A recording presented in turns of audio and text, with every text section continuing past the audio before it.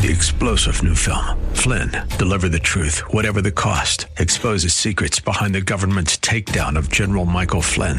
Flynn knew what the intel world had been up to. He ordered the first audit of the use of contractors. This set off alarm bells. He told the truth. He was the most dangerous person for Donald Trump to hire. They had to get rid of Flynn.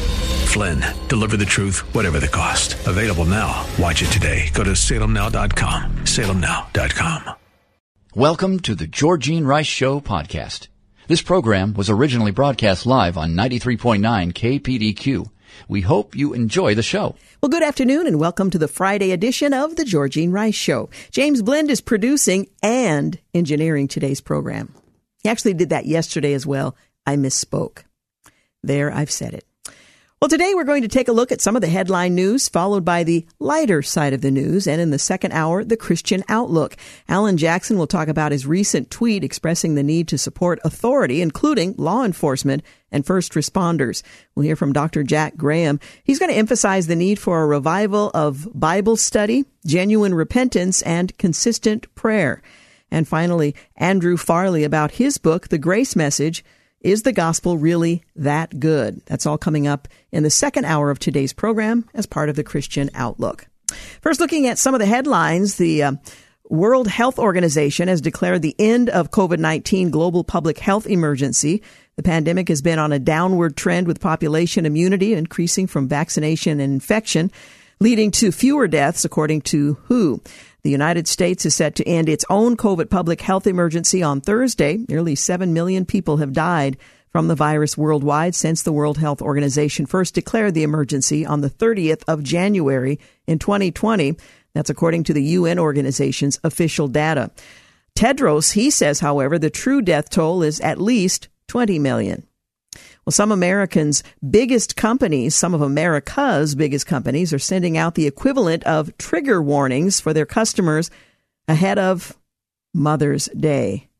While featuring LGBT messaging on their websites, the now viral thread from Twitter, user Arizona Informer, shows several screenshots of opt-out messaging from Kroger, Levi Strauss, DoorDash, and other well-known companies with language that includes calling Mother's Day and Father's Day sensitive times, and that the holiday can even be triggering. Somehow we've survived up to this point, but no longer. Kroger-owned Fry food stores, for instance, they shared an opt-out message which read in part, "We know Mother's Day and Father's Day can be sensitive times for some." The company's website also includes an LGBT Pride Month celebration page featuring the transgender flag. I didn't know there was one, and a human rights campaign equality logo. HRC also advocates for same-sex parenting and families on its website. I'm not sure what that has to do with acknowledging mothers and fathers on Mother's and Father's Day, but that's where we are today. Rochelle Walensky resigned today from her position as the head of the CDC, citing the end of the COVID-19 pandemic as an optimal transition point to turn over the reins to a successor. Lewinsky's last day will be June 30th. An interim CDC director has not yet been announced. "I've never been prouder of anything I've done in my professional career," she wrote in a statement announcing her resignation. Walensky is 54. She came on to run the CDC 2 years ago as the country was navigating the latter half of the COVID pandemic. A career infectious disease specialist, Walensky had no experience running government agencies when she was tapped by President Biden. She quickly became the face of the CDC's reluctance to jettison COVID mitigation measures that were initially sold to the public as emergency measures when the pandemic emerged in March of 2020. Shortly after taking the helm, Walensky made headlines for confessing during a public presentation on COVID that she felt a sense of impending doom about the trajectory of the virus and the country's ability to respond. In the spring of 21, Walensky told vaccinated Americans they could stop wearing masks in public settings, only to reverse course when the Delta variant emerged. Numerous studies have since emerged which suggest the cloth or surgical masks of the kind most Americans wore throughout the pandemic provide little to no benefit. And Dr. Anthony Fauci, who led the White House's coronavirus task force, admitted in a recent New York Times interview that their efforts and their effect was marginal. Uber is seeking to patent pre-match riders and drivers using AI. So when you contact Uber for a ride, They're going to put it through a program, they're at least seeking to patent the technology, to put you with just the right driver. Let's see, corporations are helping Mulvaney and the trans movement replace women. It's a slap in the face, women are suggesting. And a Democrat is seeking to regulate AI-generated campaign ads after a GOP video depicted a dystopian Biden victory in 2024. Demonstrators flooded Governor DeSantis' office after Florida Republicans passed a sweeping education bill. Police made at least a dozen arrests as the protesters planted themselves inside his office. DeSantis was not at the Capitol at the time, though bemused staffers could be seen behind a walled desk. Dozens of protesters locked arms, sat on the carpet, and refused to comply with police officers, warning that they must vacate the area within 20 minutes. The first piece of legislation prevents students and teachers from being required to use pronouns that don't correspond to a person's biological sex, and the second bill bans diversity programs in colleges throughout the state. The bills sailed through the Florida House and Senate to the desk of the governor, who is expected to sign them this week. The White House on Thursday said it's grateful to the government of Mexico for its efforts to aiding the U.S. with what is expected to be a massive migrant surge at the southern border when the Title 42 public health order ends next week. Officials announced this week a number of collaborative measures on the topic of migration, as the order, which allows for the rapid expulsion of migrants at the southern border, is set to expire on May the 11th. Mexico agreed to continue to accept returns of a certain number of Cubans, Haitians, Nicaraguans, and Venezuelans on humanitarian grounds that it had been accepting as Title 42 returns as part of the formation of a humanitarian parole program for those nationalities in January. Boston Red Sox fans seemingly snubbed Bud Light vendors at Fenway Park on Wednesday, opting to purchase concessions at other stands as the beer brand remains embroiled in controversy over its partnership with transgender TikToker Dylan Mulvaney. A top Republican senator, who's also a retired U.S. Army active duty infantry officer, warned the Biden Pentagon that the use of drag performers as a U.S. Navy digital ambassador will only turn off potential enlistees. Senator Tom Cotton told the story on Thursday that the U.S. military is already feeling the effects of underwhelming recruitment numbers across the board, and that the proverbial deployment of Harpy Daniels, whose real name is Yeoman Second Class Joshua Kelly, is not helping. He said all branches have faced a recruiting crisis under President Biden's tenure. A bipartisan group of U.S. senators, including Senator Tom Cotton and Senator Chris Murphy, a Republican and a Democrat, respectively, have proposed a bill to ban all U.S. children under the age of 13 from using social media. The four senators who have proposed the legislation, among them Senator Katie Britt from Alabama, Republican, and Senator Brian Schatz of Hawaii, a Democrat, say they believe they are representative of millions of American parents who are gravely worried that social media companies are largely unchecked in what they can serve up to their children, the Associated Press reported on Thursday. Their bill, titled Protecting Kids on Social Media Act, calls for a minimum age of 13 for users on social media sites and would require parental consent and age verification for users under 18. Teens are turning to My AI for mental health support, which doctors warn against, saying there are dangerous risks. The White House is considering a short-term debt ceiling extension. They're not taking the possibility of a short-term debt ceiling extension off the table as it weighs options to avoid the country's defaulting on its debts as President Biden prepares to meet Speaker Kevin McCarthy on the matter next week. On Thursday, the Office of Management and Budget Director Shalanda Young told reporters at the White House that extending the debt ceiling was an option. Biden Budget Director Shalanda Young can't say whether Biden was joking or not when he riffed he was all for limiting spending, however. Her comments come ahead of a Tuesday meeting between Biden and congressional leaders to discuss a resolution to the budgetary standoff. The nation hit its $31.38 trillion debt limit in January of this year, prompting Treasury Secretary Janet Yellen to resort to extraordinary measures to keep the government afloat. She has, however, warned that the situation will become untenable by June the 1st, and urged lawmakers to resolve the issue. While Democrats have advocated for a clean increase to the nation's spending limit, Republicans have sought to pair any increase with a provision to limit spending and address the national debt. The Republican-dominated House in April passed a plan to extend the debt limit for 1 year while capping the growth of federal spending. President Biden has indicated he will veto the plan should it ever reach his desk. Seattle's new law does not allow police officers to pursue criminals. Not quite sure what they can do. As of Wednesday, no Seattle police officer, no Seattle Police Department officer is allowed to engage in a pursuit unless the officer has been trained in an emergency vehicle operator course or pursuit intervention technique while employed with the Seattle Police Department, according to a source within the department. Any pursuit must also meet all current requirements listed in the department's policy, according to a source within the police department. Under the new state law, police no longer need probable cause to initiate a pursuit. Instead, reasonable suspicion that a person inside a vehicle has committed or is committing a crime would be enough to give chase. Unless you're SWAT, the way the bill is written, most officers cannot pursue suspects based on the new law. Again, this applies to all circumstances, including a suspect that a cop sees committing a murder before fleeing. SPD officers do not have this kind of training. Chicago police stations are housing migrants taken to the city. We'll tell you more about that when we come back from the break. You're listening to The Georgene Rice Show. You're listening to The Georgene Rice Show podcast. It's aired on 93.9 KPDQ. Hey, welcome back. You're listening to The Georgene Rice Show.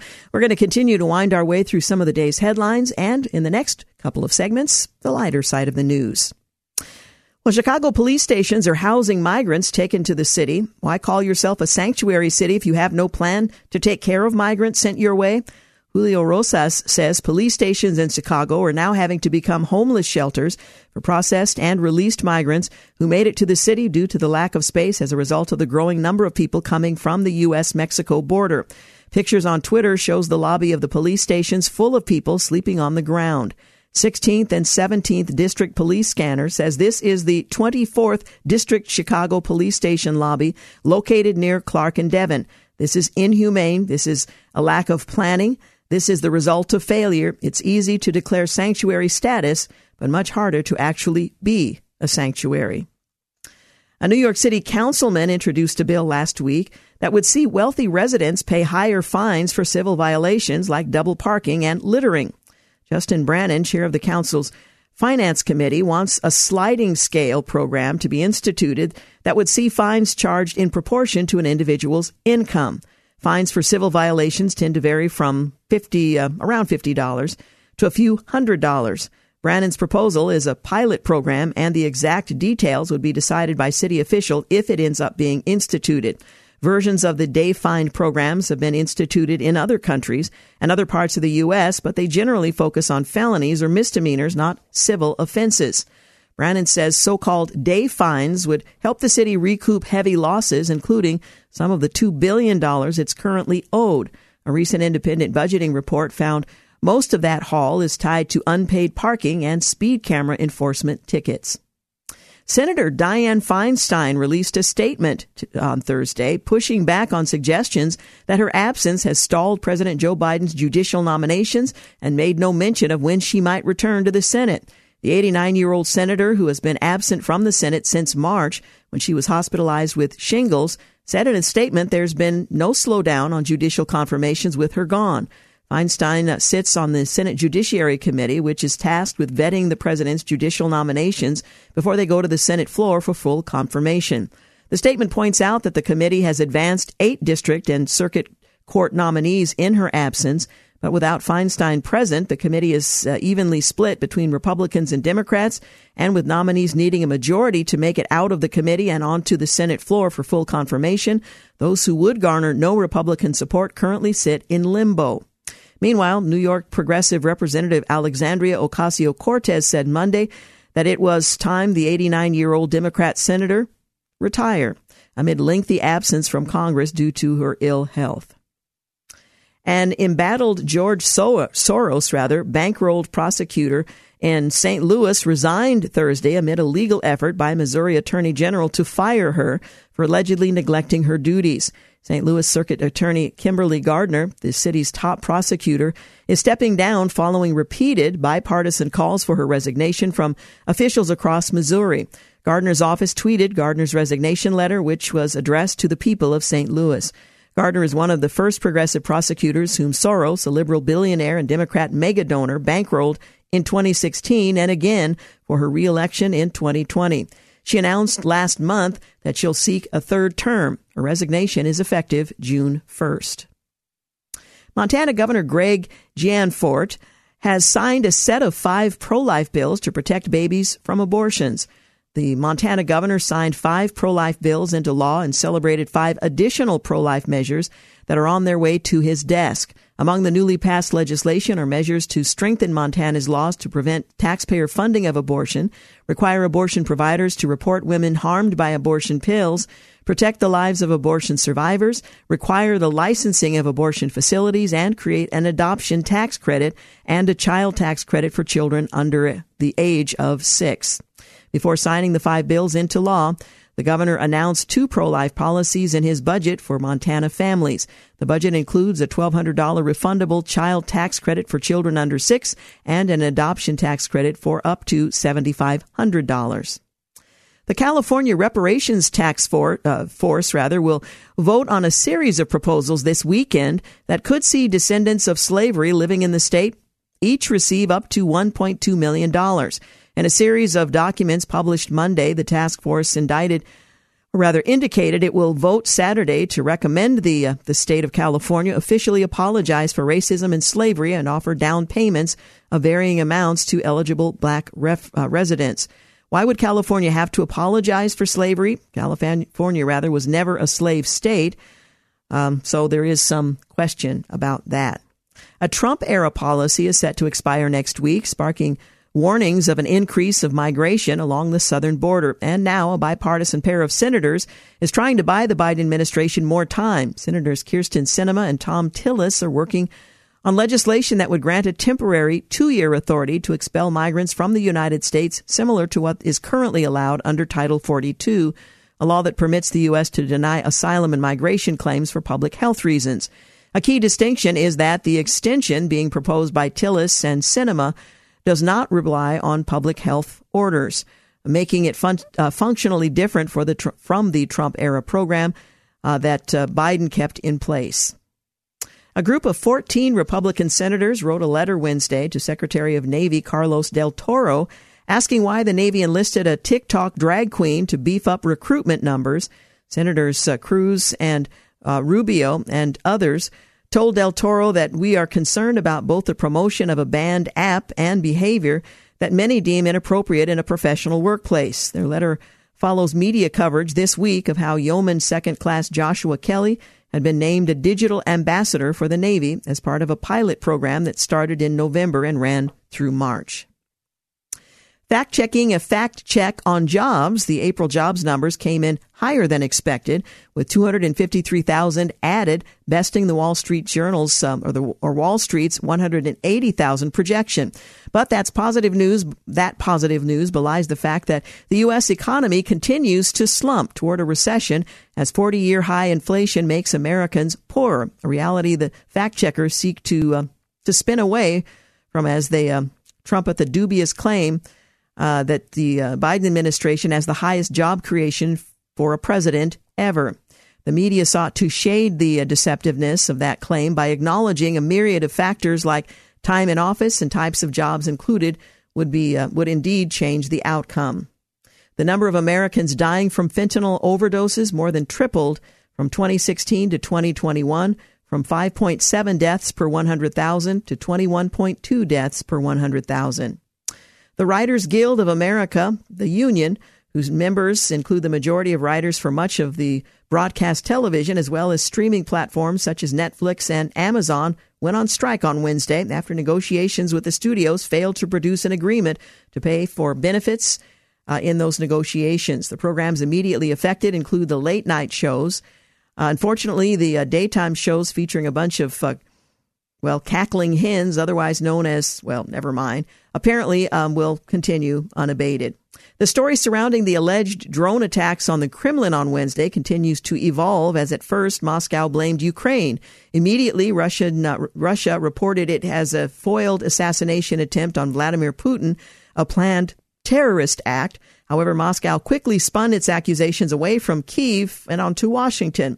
According to the Kremlin Now, their spokesperson said such a level of terrorist attacks are made not by Kyiv, but in Washington. Kyiv only does what it is told to do, end quote. Unsurprisingly, the Biden administration responded that the accusation was ludicrous. National Security Council spokesman John Kirby emphasized that the United States had no role in it whatsoever. Fortunately, former U.S. DIA intel officer Rebecca Kofler, she suggests that it has all the earmarks of a false flag operation.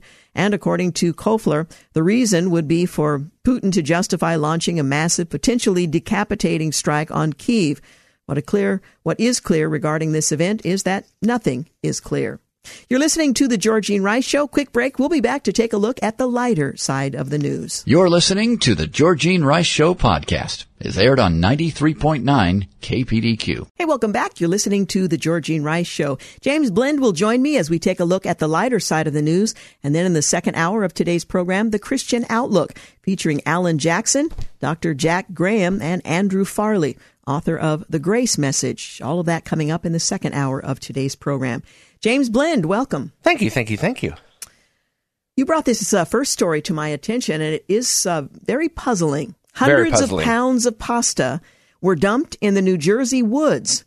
Hundreds of pounds. And it's cooked pasta. A lot of details remain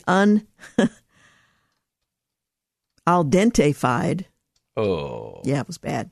Still, it went viral on social media this week. Mountains of spaghetti and heaps of elbow noodles lined a creek in the woods in New Jersey's Old Bridge Township.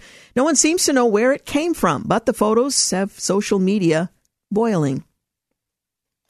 It was like the old song, on top of spaghetti all covered with cheese. Well, a community leader and advocate posted photos of what she estimated to be hundreds of pounds of pasta dumped near a park at local Facebook groups, or rather two local Facebook groups.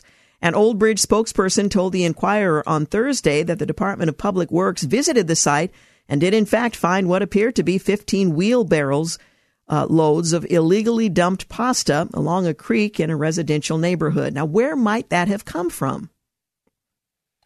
That's a good question. I mean, the question is also, too, if there's such a thing as 500 pounds of illegally dumped pasta, does that mean there's such a thing as 500 pounds of legally dumped pasta? That is that's a good question. That's a very good question. How did the pasta get there and who brought it? Well, the pasta's source has not been publicly revealed, which means they may know it's not been publicly revealed. The mayor's office and the council member for the area didn't respond to requests for comment. A city spokesperson told the Inquirer that police are investigating the incident. How did it get there? Who brought it? Why? It's unknown. Mission impossible. An odd debate online over the pasta photos is whether the noodles were cooked. Some speculated that even though they were cooked, it may have just been from exposure to rain. But I think heat is also required. But anyway, the spokesperson for the mayor's office said the pasta was indeed cooked. It looked like someone filled up a wheelbarrow of pasta and dumped it over and over again.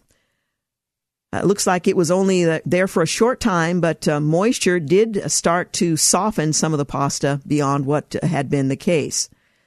They're concerned about contamination with that kind of a food item, but the mystery continues.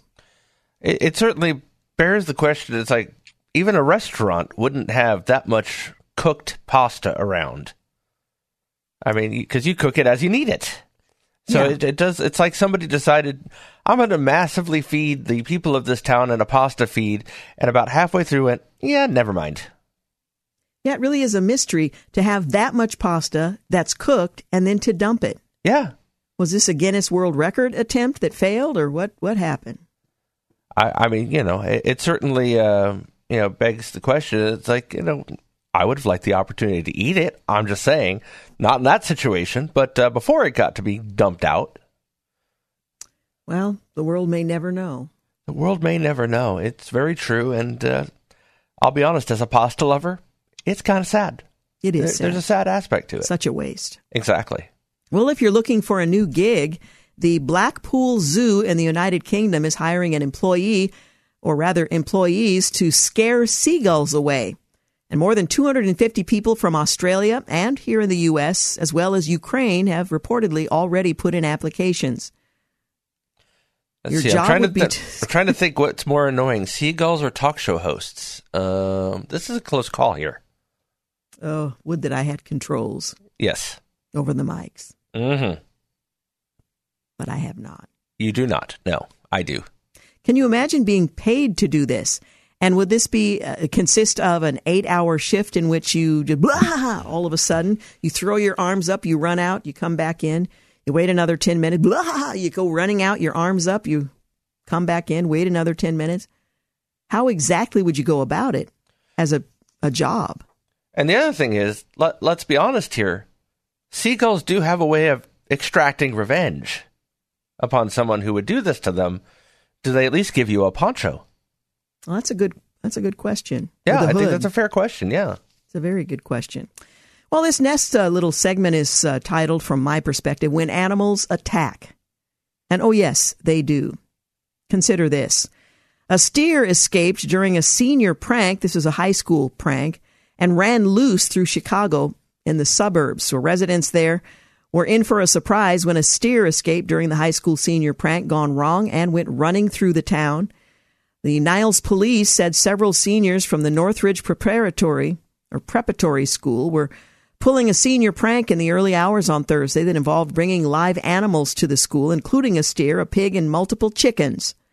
Police said the steer escaped from the students and was seen running through the streets of Niles. Witnesses captured video showing people chasing the steer through the neighborhood. Police said they were able to corner the steer behind some homes, and it was captured with the help of an animal expert. The steer was taken to the Hooved Animals Humane Society in Woodstock. Northridge Preparatory administrators said that an internal investigation has been opened, but the school is not pursuing criminal charges against the pranksters. After all, it was a senior prank. Not uncommon. The Hooved Humane Society? Apparently there is the Hooved Humane Society. I wonder what the unhooved Humane Society is like. That's the dog pound. Probably true. Yeah. When animals attack. Well, a deer broke through the window of a Michigan home, jumping on the family's bed. It's going to take some time for this whole thing to be sorted out. The Bay County Sheriff's Office in Michigan posted about the unusual incident, noting that it was not their usual breaking and entering suspect. They shared that at 4 p.m. on Monday. Fortunately, it was early enough that they probably weren't in bed at the time. A Monitor Township, Michigan family of 5 heard their front window smash. However, the loud crash was not from a human trespasser. It was a deer who started dashing through the family home. The family quickly enlisted the help of law enforcement and called 911. Law enforcement came and assisted the family in smoking the adventurous deer outside. I'm not sure that was good for the family or the home. After a call to 911, deputies responded to assist in apprehending the suspect. The Bay County Sheriff's Office wrote in a Facebook post, the deputy, Austin Jobs, was first on scene and was able to locate the suspect deer in a bedroom of the home. Police snapped a picture of the deer perched atop one of the beds, looking alert and staring directly into the camera. The deputies eventually were able to lure the deer out of the bedroom, and while blocking off all the other rooms, the deer zipped out of their front door and went back into the wild. Boy, what a story that deer had to tell. The Bay County Sheriff's Office had said that no one was injured, and the family opted to not press any charges, adding that this incident is proof that there is no ordinary day in law enforcement. Wow. When animals attack. A Virginia elementary school shared video of a mother duck parading her ducklings through the school's hallways after the babies hatched in a courtyard. The Ashburn Elementary School in Loudoun County posted a video to Twitter showing the waterfowl family being escorted through the school's hallways to an external door. School officials said the mother laid her eggs in a closed-in courtyard, so the birds had to pass through the building on their way to the pond up the road. Make way for the ducklings, the school tweeted. The school said a second duckling paraded is expected soon as another mother duck laid her eggs in a second courtyard. When animals attack, we'll continue in just a few moments. You're You're listening to The Georgene Rice Show. Did I miss the attack part in that last one?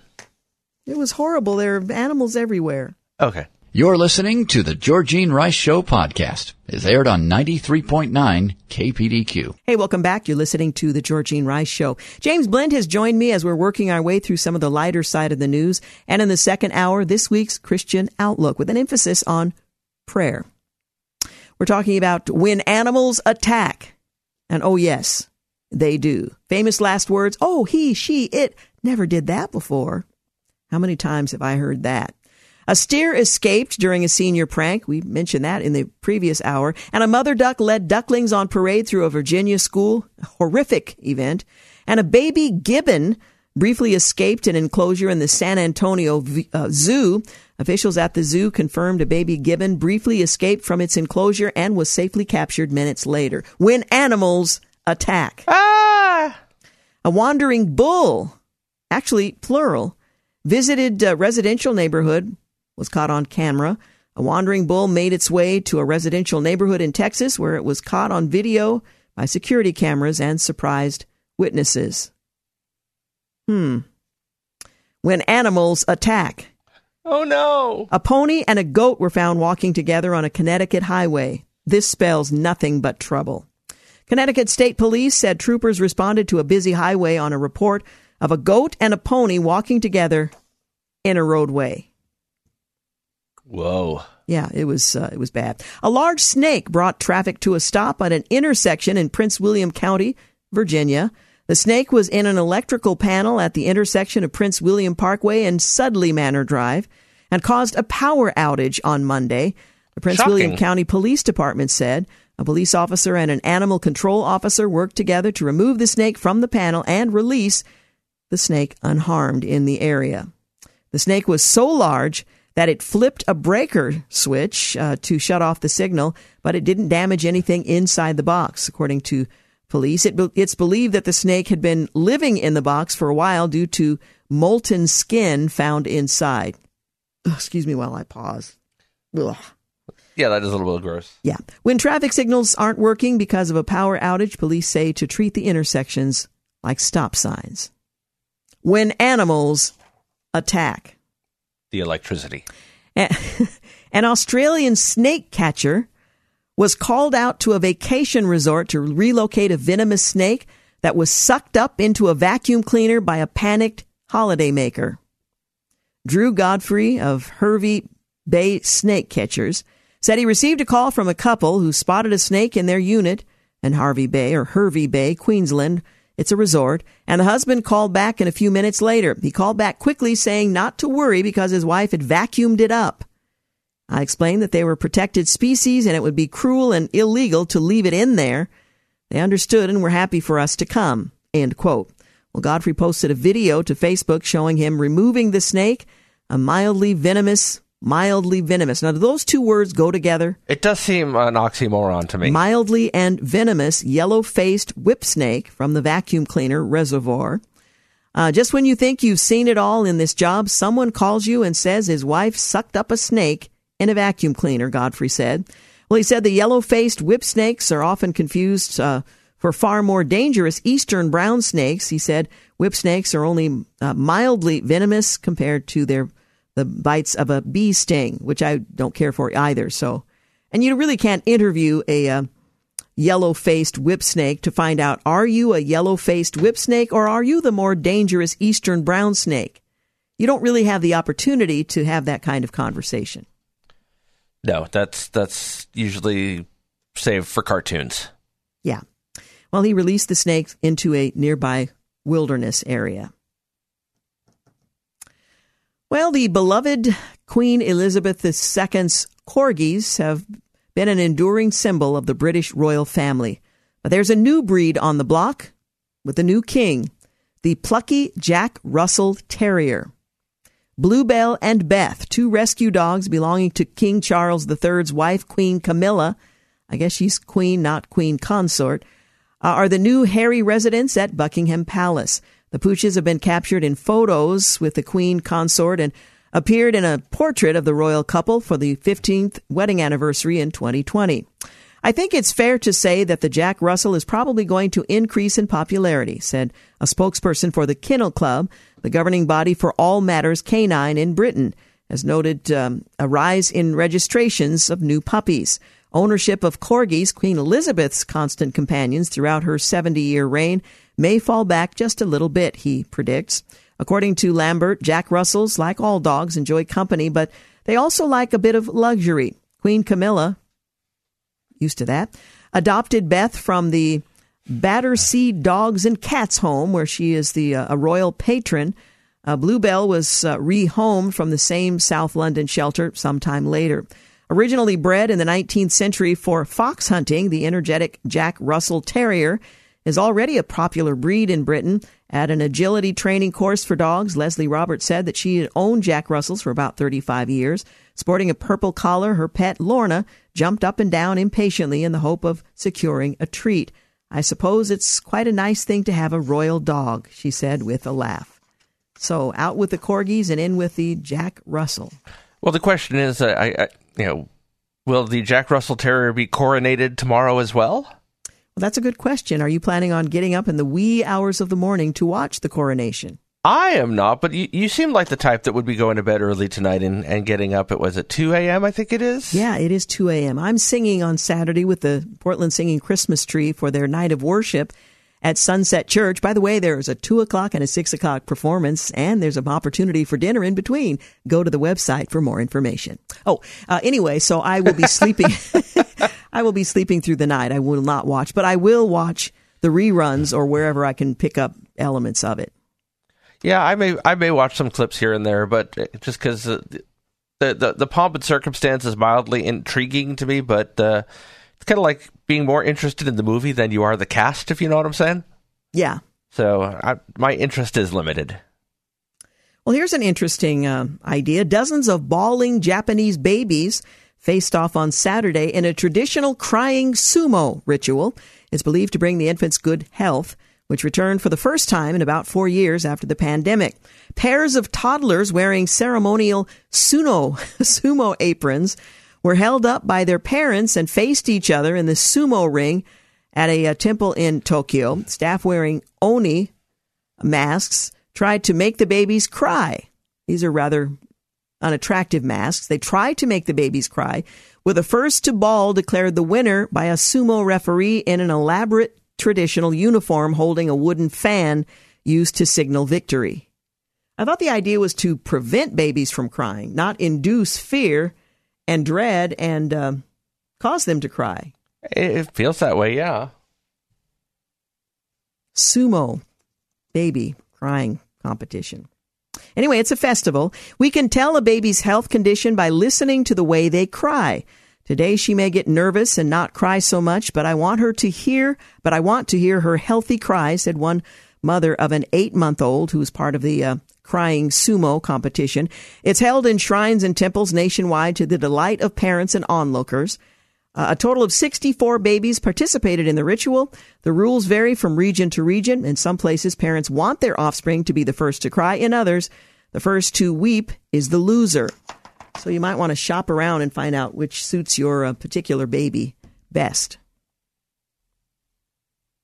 Did you want to comment on that, James? You know, I anything I think of, it just seems like cruelty to me. So I'm gonna, it just sounds so mean. Well, I definitely try to avoid my child crying. So yeah, I'm okay. Yeah, not sure I get it, but to each his own. Hey, we are done. Coming up, news and traffic here at the top of the hour. And when we return, the Christian Outlook featuring prayer. So stay with us. Thanks for listening to the Georgene Rice Show podcast. If you'd like more information on today's guests, please visit the show at kpdq.com and like us on Facebook. And join us live every weekday at 4 for more critical thinking for critical times on 93.9 KPDQ.